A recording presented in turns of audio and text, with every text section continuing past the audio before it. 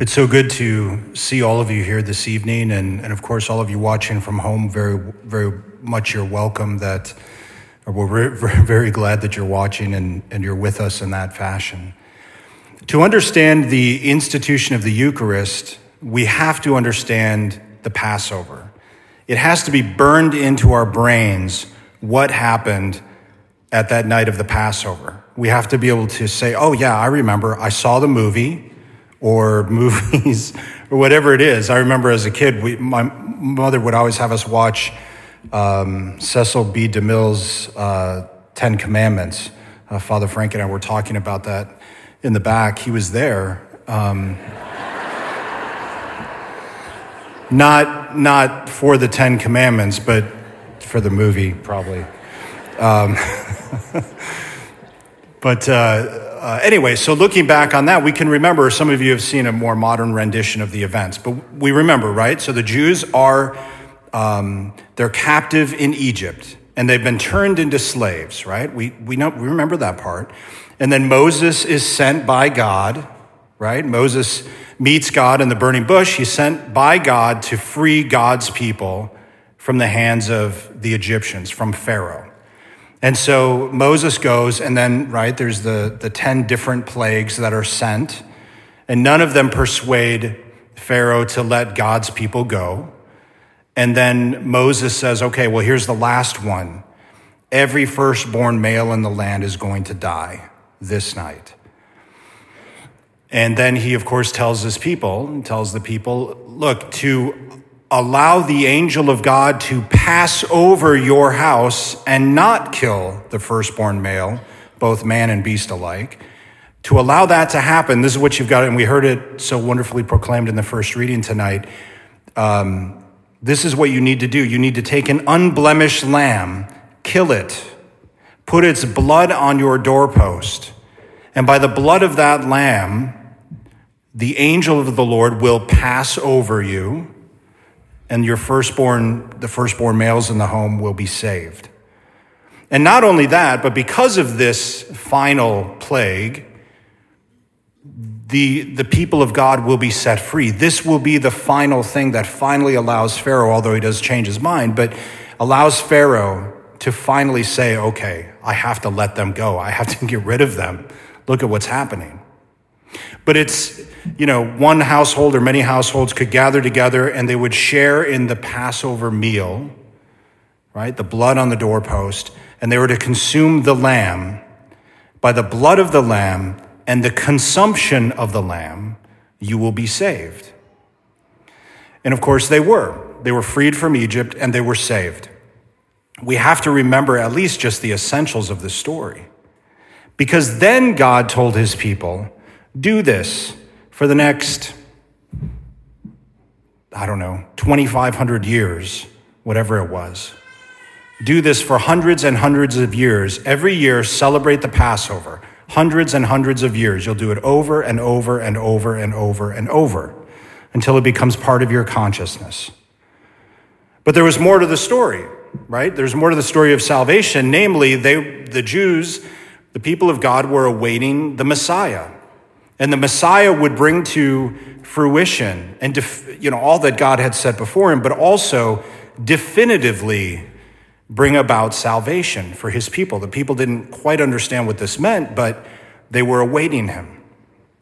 And then Jesus came, and he told his people, or told his disciples, his apostles, John chapter 6, we remember him telling them quite vehemently, you must eat my flesh and drink my blood. And they had no clue what he was talking about. Most of them thought he was crazy and they left, except for the 12. Everyone else deserted him. But the Lord did not back down. You must eat of my flesh and drink of my blood. The disciples remained, and basically their response was, we don't really understand this, but we believe you. And if you say that can happen, then we trust you. And then the night of the Passover comes, and they're celebrating the Passover. And Jesus, remember, they've been doing this for hundreds and hundreds and hundreds of years. So there's a certain ritual involved of doing it the same way. But now, Jesus does something different. And he says, take the bread, take this and eat it. It's my body. Take the wine. It's my blood. Jesus is declaring himself the Passover lamb, the lamb whose blood will be shed and who must be consumed so that we might be saved. And then for hundreds and hundreds and hundreds of years after, the Catholic Church has done just this. Not just the Catholic Church, but the Eastern Rite Catholics, right, the Byzantine Church, etc. The East and West, Eastern and Western Catholics have all celebrated the Eucharist, believing from the beginning that it was the body and blood of Jesus. From the beginning, we have writings, not just from the second reading we heard today from Paul, who clearly enunciates what the Lord Jesus has taught him about celebrating essentially Mass, but we have other writings not in the Scriptures that talk about what the Christians did. And right from the beginning, this is no development. This is no thing that was created hundreds of years after the fact. Right away, the Catholics who followed Jesus believed in what he said. And they believed that when they consumed the Eucharist, they were consuming the Passover lamb, the definitive Passover lamb, who will not just save them from temporal slavery, but who has saved them definitively for eternity. And of course, as we know, the Lord Jesus chose the 12, and he chose them to be particularly stewards of these mysteries, like the Eucharist, like anointing of the sick and baptism and all of the sacraments. He chose them specifically to have this kind of authority because he wanted the whole thing to stay together. You can't really keep something together if there's no structure. And just like there were priests appointed in the Old Testament, because the priesthood goes all the way back through the Old Testament, so too there will be priests of the New Covenant, the apostles, and those to whom they hand on their authority, all the way down to priests this day. And the last point is to remember what the Eucharist is for.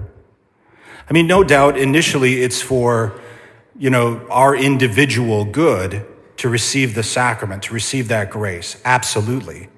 But to receive the sacrament and merely sort of keep it as an interior thing, to, if you will, hoard the blessedness of the Eucharist, such that the Eucharist is not something that emanates from us, right? Or the effects of the Eucharist, the effects of that grace should lead us to service. And that's why it's kind of interesting with the Holy Thursday liturgy. The gospel is actually at the end of the meal where Jesus washes the feet of his disciples and calls them to serve just as he has served them. So that the Eucharist is not meant just for my own edification individually, but it's something that should lead me to serve those around me.